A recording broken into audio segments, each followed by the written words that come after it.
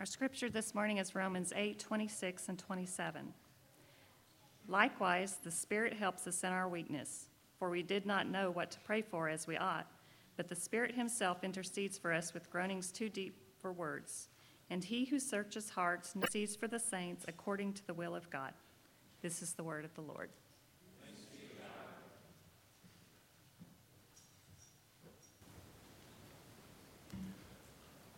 Well, welcome to Sojourn. I'm so glad you've joined us for corporate worship this morning as we continue working through this great book of Romans, and indeed another week, even a few verses this week, just a few in this great chapter of Romans, chapter 8.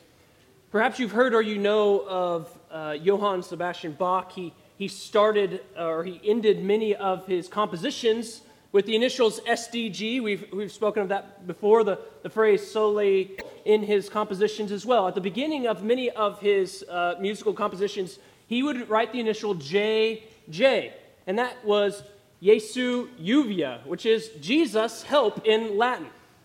He knew, I think, as one who had faith in the living God, he knew that if he was going to get to the end of that composition, and it was going to be one that he could put SDG on, then at the beginning, what he was going to need was JJ. He was going to need help from God. Now, Paul in the book of Romans, and specifically in Romans 8, has been clear with the realities of the Christian life, that life in the Spirit and the life that the Christian now experiences is a life that's full of all kinds of present sufferings. It's a life that's full of those sufferings that's then moving to a life of future glory. And during the sufferings of this present time, there's going to be groaning, there's going to be waiting. But God doesn't relinquish his people in their groaning and in their waiting and said, well, I'll see you on the other side when we finally get to glory. Now, the composition of the Christian life is not one that doesn't have notes of suffering, but it doesn't have those notes of suffering without the initials of God's help all along written within and through it. God himself helps his people in the midst of their groaning, in the midst of their suffering, in the midst of all that's going on, and in the midst of their waiting for glory. SDG, glory is coming, but help is needed now, and God helps. He writes it into the very beginning through his Spirit that indwells those who are his. And so Paul gives these two great verses here, 26 and 27, that believers might take heart knowing the Spirit's ministry in their own lives. That the Spirit helps, that the Spirit intercedes, and the Spirit intercedes specifically. The context of the Spirit's ministry in verses 26 and 27 is one of suffering and groaning and waiting for future glory. And in that context, Paul writes, verse 26, likewise, the Spirit helps us in our weakness.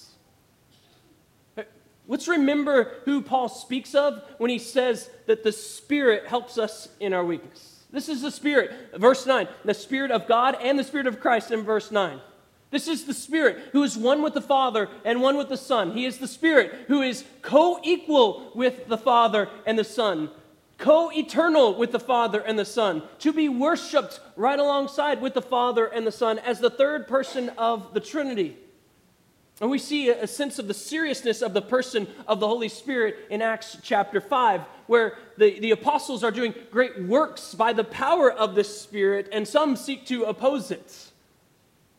You remember Ananias and Sapphira, they lie to the Spirit, and it's equated by Peter as lying to God, and they have serious consequences for their lying to God. They both drop down dead. And it's that same Spirit, and this ministry of the Spirit that Paul speaks of here in Romans chapter 8. God himself. And what he says is that God himself, the Spirit, helps us in our weakness. God, by his Spirit, dwells in those who are, verse 1, in Christ Jesus by their faith in him. And it's that Spirit, God himself, who helps us.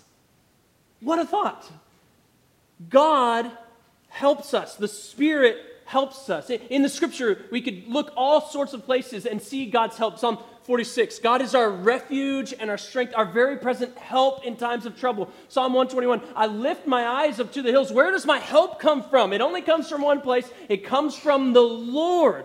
That God is the same God who's helping us here in the Gospels, Jesus, he goes and he sees the crowd, and he says of them one time, it says of them in the Gospels that they are helpless. They look helpless like sheep without a shepherd. And what does Jesus do? He meets them in their helplessness as one who is their help. And he promised to his disciples before he left, I'm going to send you a helper. And who is the helper that he sends? He sends the Spirit.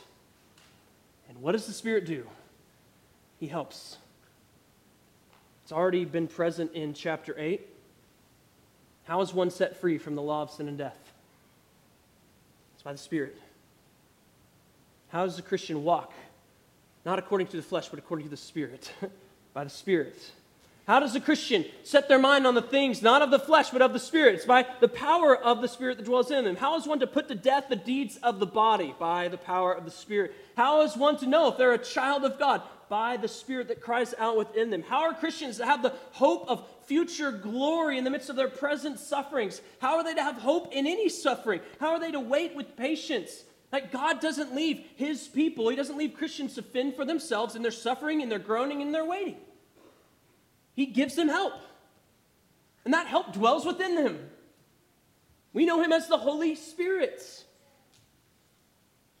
If you've been around Sojourn long enough, you've heard something of hobbits, which I think is great. Hobbits prefer comfort and the safety of their own homes. They're not creatures that seem to be particularly made for perilous quests. That's how Tolkien would describe them.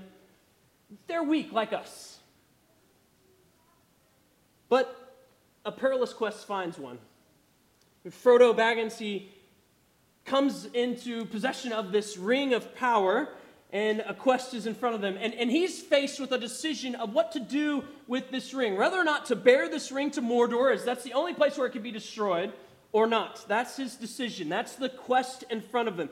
Go and destroy this ring and its evil power, knowing that you're not one that's made for perilous quests kind of like this, knowing your own weakness, knowing that the path to Mordor is full of all kinds of dangers that are bigger than you are. And as he's facing this decision, Gandalf comes and he lays his hand on the shoulder of Frodo, and he says this, I will help you bear this burden as long as it is yours to bear. Christian, God says the same to you. In your suffering, in your groaning, in your waiting, God says, right, I'm going to help you bear this as long as it is yours to bear until you reach that glory that I spoke of. The Spirit helps us. And in this great chapter, notice where all this help comes from over and over again. Notice where the assurance comes from. Notice where the hope comes from. All this stuff that's going on. How does hope come in our suffering? How do we wait with patience? Where does our help come from in this chapter? Truly, we have all the help we need in God. He helps us get all the way from our present sufferings to glory. He gets us and helps us from salvation all the way to glorification. He's our help. And this help, what it is in chapter 8, it's no excuse for passivity. The same word help is used in Luke chapter 10. This is the story of Martha and Mary. Martha's working really hard. Mary's just sitting at the feet of Jesus. Martha kind of takes offense at this. And she says, why don't you tell her to help me? To get alongside me. That's the idea of this word. And that's the help here. It's help that's for us and it's with us. So there's no passivity with this help, as if we just sit back again and let the Spirit just do everything and navigate everything that's going on. There's no passivity. The Spirit helps us. He's alongside us. He's for us, and He's with us. And He helps us in what? In our weakness. Now, that's a general term. It could be all kinds of weakness. There's weakness all over our lives. But notice that He can help us in our weakness so that our weaknesses are no obstacle to life with God. What good news, right? Like, our weakness is not an obstacle to living life the way God designs us to live. Like, the Spirit helps us, and the Spirit indwells us. And so we're to walk in newness of life. Walk according to the Spirit. Set our minds on the things of the Spirit. Put to death the deeds of the body. We're to wait for future glory. We're to have hope in the midst of our suffering. How are we doing that? By the power of the Spirit. Not by the Spirit taking over us, but by actively doing those things ourselves, as the Spirit is for us and with us as our help. And so our weaknesses are no disadvantage. I heard this first from Alistair Begg, but I've seen it other places. But he said this: if dependence is the objective, weakness is an advantage. And so can we just readily admit today that we have lots of advantages? And we can even boast in them? Because what those weaknesses do, those advantages do, is they throw us upon a God who has no weaknesses, lacks no strength, and who is our very present help. So in places of weakness where we rely on God, he proves himself over and over again as the one who is faithful, the one who is strong, the one who sustains us and keeps us, that can move us all the way from salvation to glorification. And so those weaknesses turn out to be what for us? An advantage. Christian, let me ask you this. Are you embracing weakness as an advantage so it'll throw you upon this good God again? So that you'll see him as the faithful one, so you'll see him as the one who is your help, so you'll see him as your strength, your refuge, your salvation. The Spirit helps us in our weakness. He doesn't leave us passive in our walking, our waiting, our hoping, our suffering, our groaning, but he indwells us to empower us to live the life that God made us to live. He doesn't leave us floundering in the delusion of self-sufficiency. He comes to be our help, and he leads us to dependence upon the one true living God. And so the Spirit helps us in our weakness. And while this weakness is a general term, it could speak of any kind of weaknesses, and our weaknesses are all over, and the Spirit's help is all over, Paul focuses the weakness and he focuses the help in this passage to give a particular encouragement to those who are suffering and groaning, as we just read in verses 18 through 25. To strengthen hope, Paul pinpoints the weakness and he pinpoints the help in verse 26. Likewise, the Spirit helps us in our weakness, for we do not know what to pray for as we ought, but the Spirit himself intercedes for us. To be a Christian is to understand, at least in some part, partially, weakness. It's to have at least understood enough to turn to a God who can save us. So there's some understanding of weakness in every Christian. And here's what is also implied here, is that those who are Christians, who have the Spirit dwelling in them, that they pray. He doesn't give a command here of that. He just knows that that's what's happening. Christians pray. It's express trust in God. Prayer is one of the primary expressions of trust in God, of faith in God. It's the child of God that cries out in Romans chapter 8, Abba, Father. What is that but a crying out in our pain and our suffering, in dependence and trust upon this Father? So that we could say that prayerlessness would show that one is not what Romans 8 would describe as a child of God. Not looking to the Father. Not trusting in him. No need for him.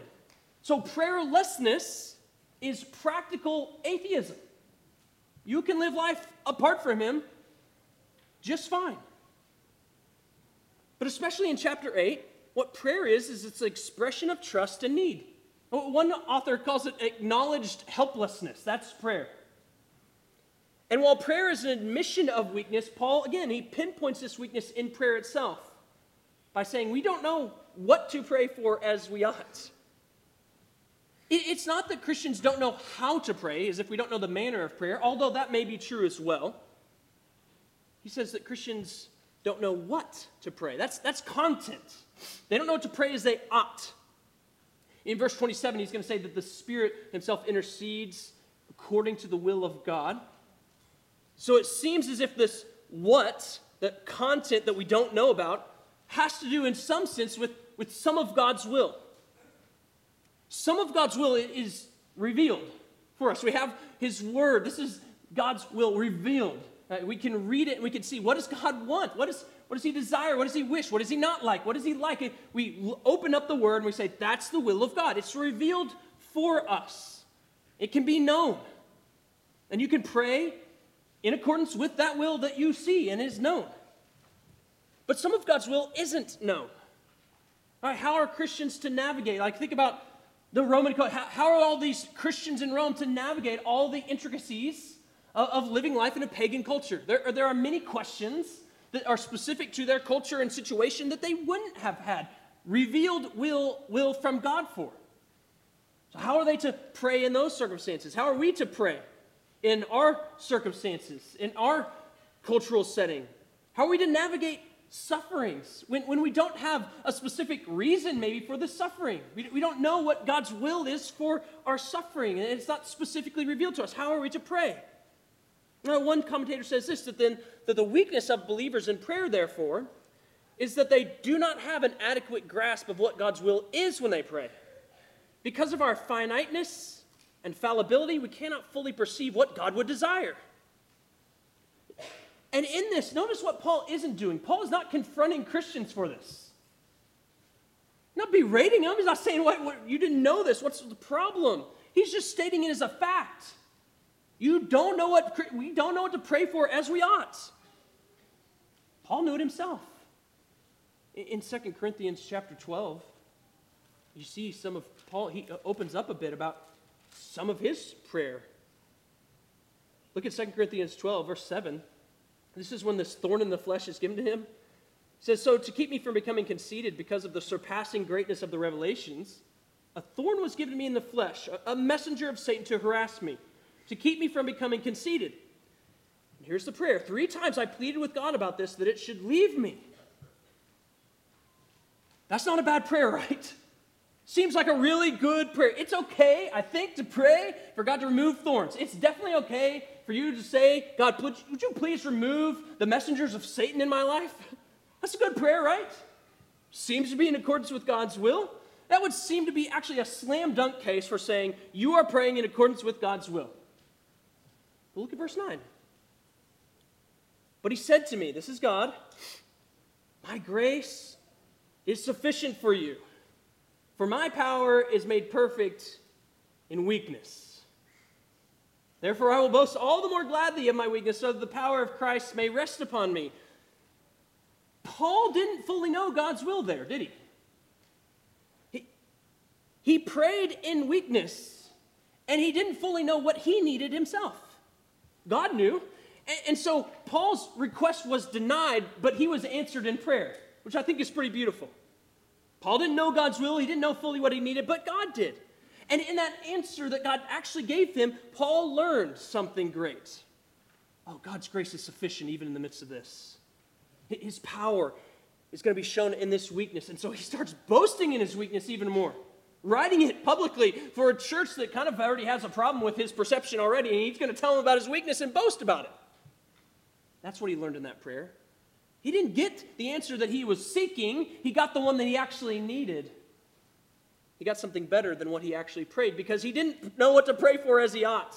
If he would have known what God knew, he would have prayed that way. "Help me to understand that your grace is sufficient, that your power can be shown and displayed in my weakness." But Paul didn't get what he originally prayed for. He got something better. That is just like God, isn't it? When his children ask for fish, he doesn't give them a serpent.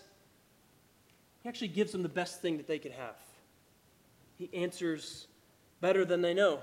And Paul wants Christians to know that they have help in their weakness when they don't know what to pray for as they ought.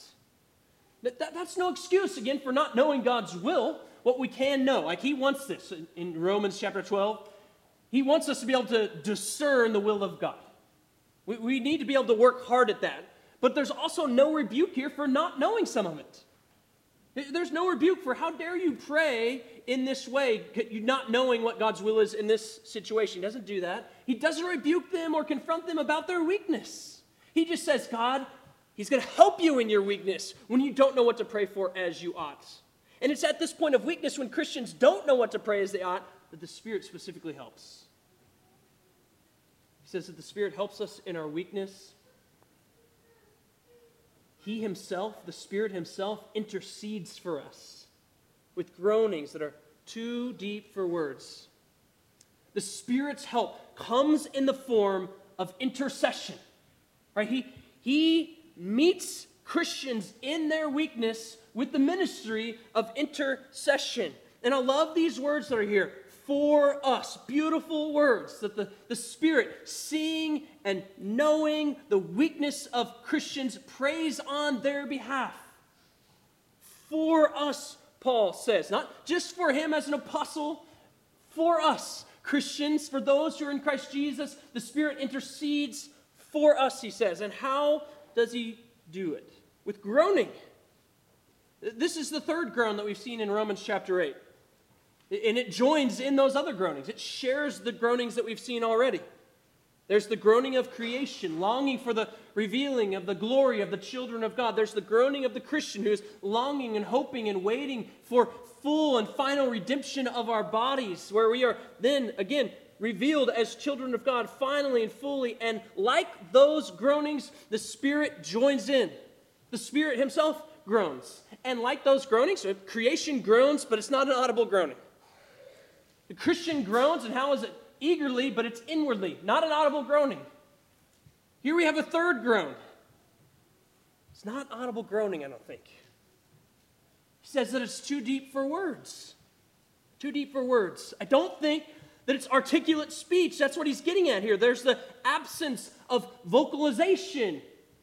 In other words, when he says that the Spirit groans with these groanings too deep for words, he's not saying that this is some sort of private prayer language that the Spirit is doing within you. It's not speaking about speaking in tongues. That becomes more clear when we look at that gift in other places, right? In 1 Corinthians 12 through 14, which there's lots we could say on that specific gift, but what we know clearly about that gift from those places is that it's not distributed to every single believer. This one is. This groaning is for every believer, or it would pull all the assurance away from it if it weren't. But clearly, he says this is for us. He's going to say this is for the saints in 27. So this is something that's going on in all true believers. So what is this groaning that's too deep for words? If it's not articulate, it's not a private prayer language, it's not speaking in tongues, it's groaning, I think, from the hearts. We're going to see the word heart, knows the hearts of Christians, verse 27. It's groaning from the hearts of Christians for the will of God. Wanting and desiring the will of God. And Christians should pray for their life, the whole being to be conformed to the will of God. For God's will to be done, as far as they know it, in their own lives and on this earth. And the Spirit helps that with some groanings that are too deep for words. Or the Christian will go to prayer and not know what to ask for as he ought, or not even know how to say it. And so the Spirit will take up that cause and intercede. Or the Christian who's even too weak.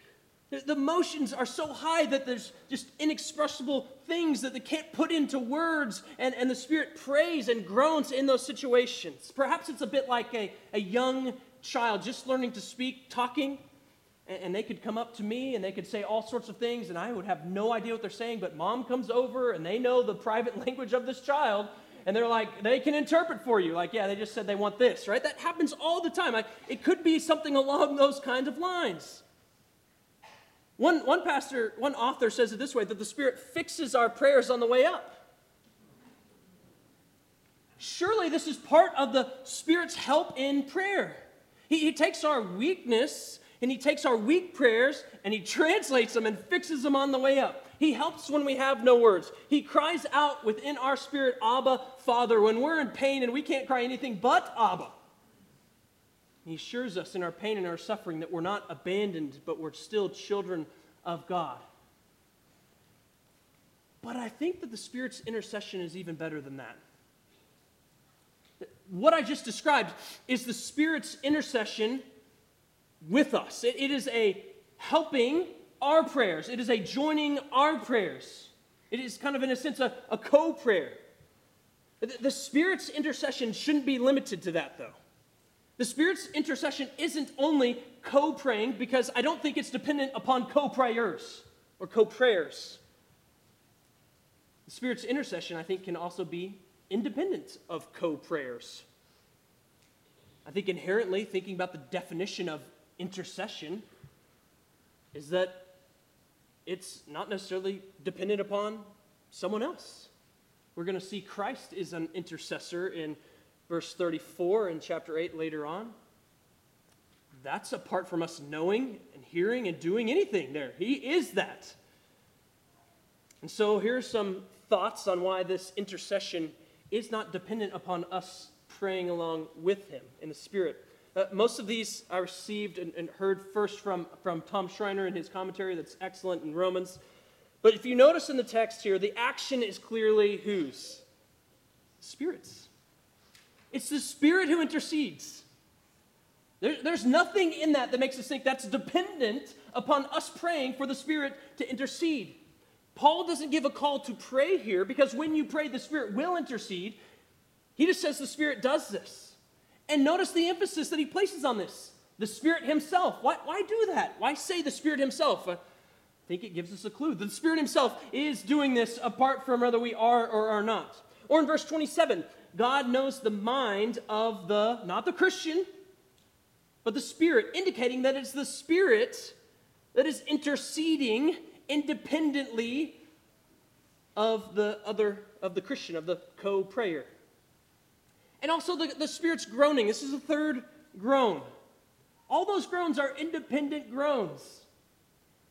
This Spirit's groan is distinct from what we saw in verse 16. There is a ministry of the Spirit that's bearing witness within us, with our spirit, that we're children of God. None of that kind of language finds itself here when we're talking about the Spirit interceding for us.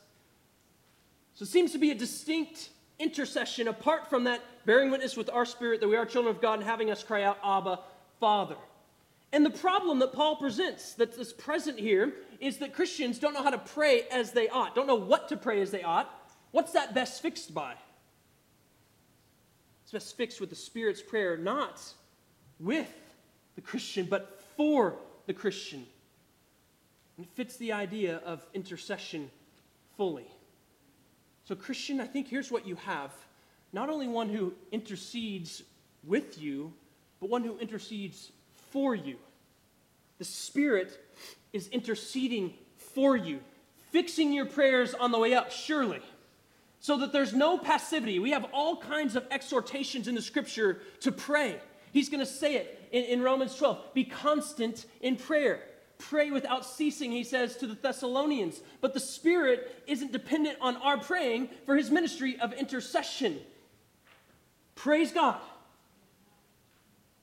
So when we have a famous missionary, Adoniram Judson, write, after the death of his wife and his daughter, when he's in the pit of despair, he goes into a tiger-infested jungle, lives in a hut by himself, digs a grave ready to die. That's where he's at right now. And you know what he says? He says, God to me is the great unknown. I believe in him, but I find him not. And what I think we can say and affirm in that situation is, you are saying that thing, but the Spirit was interceding for you. So that in the coming years, which was true of this, when the spiritual interest in the country started rising and people all around him started thinking about who is this God? It rose the spiritual interest. He was ready and he was able to finish translating the New Testament and get it out to them because he didn't stay there. That wasn't his work. I think it was a product of the intercession, the Spirit of God. Christian, do you think that the Spirit will do less for you? He's interceding. Listen to the word, for us. With deep groanings. Take heart in knowing that you're suffering, that you're groaning, that you're waiting, that in all that groaning, that there's another one who groans with you. He groans as well. This groaning of the Spirit is help in our present lives, in our present suffering, in our present groaning. It's help that strengthens us in our hope for future glory. We can settle our very unsettled souls at times. When we think that God is the great unknown, we can settle our unsettled souls with the thought that we don't know what to pray for, but the Spirit is interceding for us. We can have hope in the midst of our suffering and groaning, and we can wait with patience when we can't see the will of God, because we can know, independently of us, the Spirit is interceding for us. And this ministry of intercession from the Spirit of God is a ministry of perfection. He intercedes with groanings, but these are perfect groanings. The Spirit's intercession, unlike our praying, we don't know what to pray for as we ought. Unlike that, the Spirit's intercession and praying knows no such weakness, right? He intercedes perfectly, specifically. Verse 27. He who searches hearts knows what is the mind of the Spirit, because the Spirit intercedes for the saints according to the will of God. Like God, He searches hearts, and what dwells in those hearts, the Spirit that He's placed in them. As He searches those hearts, He knows the mind of the Spirit that's in those hearts. The Spirit that's interceding. And what is the Spirit's interceding like in verse 27? It's, again, for something. It's for the saints. That is those who are in Christ Jesus, those who place their faith and trust in Jesus for their justification, for their righteousness. It's those that the Spirit indwells. And he says that the ministry of intercession by the Spirit is for the saints. And it's what else? According to God's will. So the Spirit, what the Spirit is asking, how the Spirit is interceding, is He's asking what the saints would ask if they knew what the Spirit knows about the will of God. But the Spirit knows the will of God, and He intercedes for those saints in accordance with it. There's perfect alignment with God's will here as the Spirit intercedes for the saints according to that will. I wonder if that intercession is effective. Like, no wonder we're going to get to verse 28 after that, where all things work together for good. Because we have a Spirit interceding according to the will of God. And the Spirit is no ineffective intercessor. Saint, that's the intercession that's being made for you. God's will is not frustrated in our lives because we're weak. Our weakness is no obstacle to God fulfilling His will in and through us because the Spirit helps us. The Spirit intercedes for us, and the Spirit intercedes for us specifically according to the will of God so that it might be done in our lives as God desires. Saint, in the composition of your life, a composition that's going to have all sorts of notes, probably more than what we desire, of groaning and notes of suffering and notes of waiting and longing and hoping. Do you wonder sometimes in the middle of that composition when the keys go into a really minor side, if you're going to make it to the end where we can put SDG, to the glory of God, we're going to make it to God's glory in the end? You can take heart. Take heart by knowing the Spirit's ministry, that He indwells you, and He has this ministry to you. He carries out a ministry that is truly, as Paul has repeated a few different times, for us, for you. So the composition of your life, Christian, saint, one who is a child of God, is going to be SDG in the end. Because right now, God is the one who helps you. Help was written in at the start. Help is written throughout so that you'll make it to the end, to the glory of God alone. Let's pray together.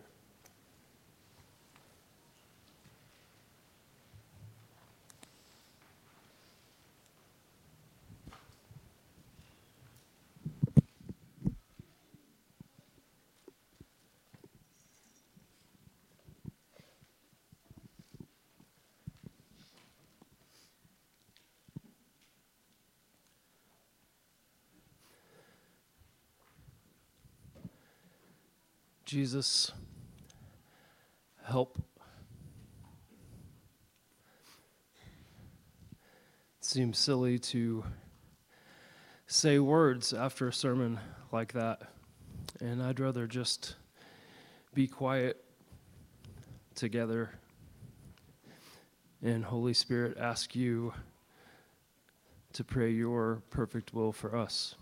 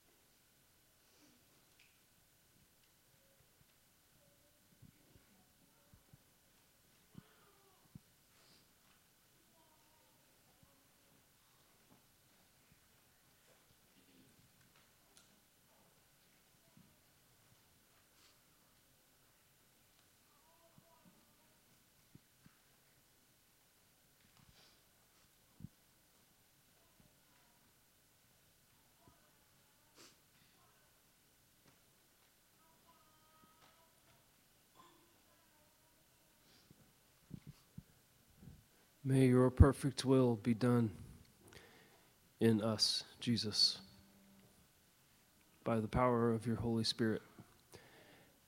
Amen.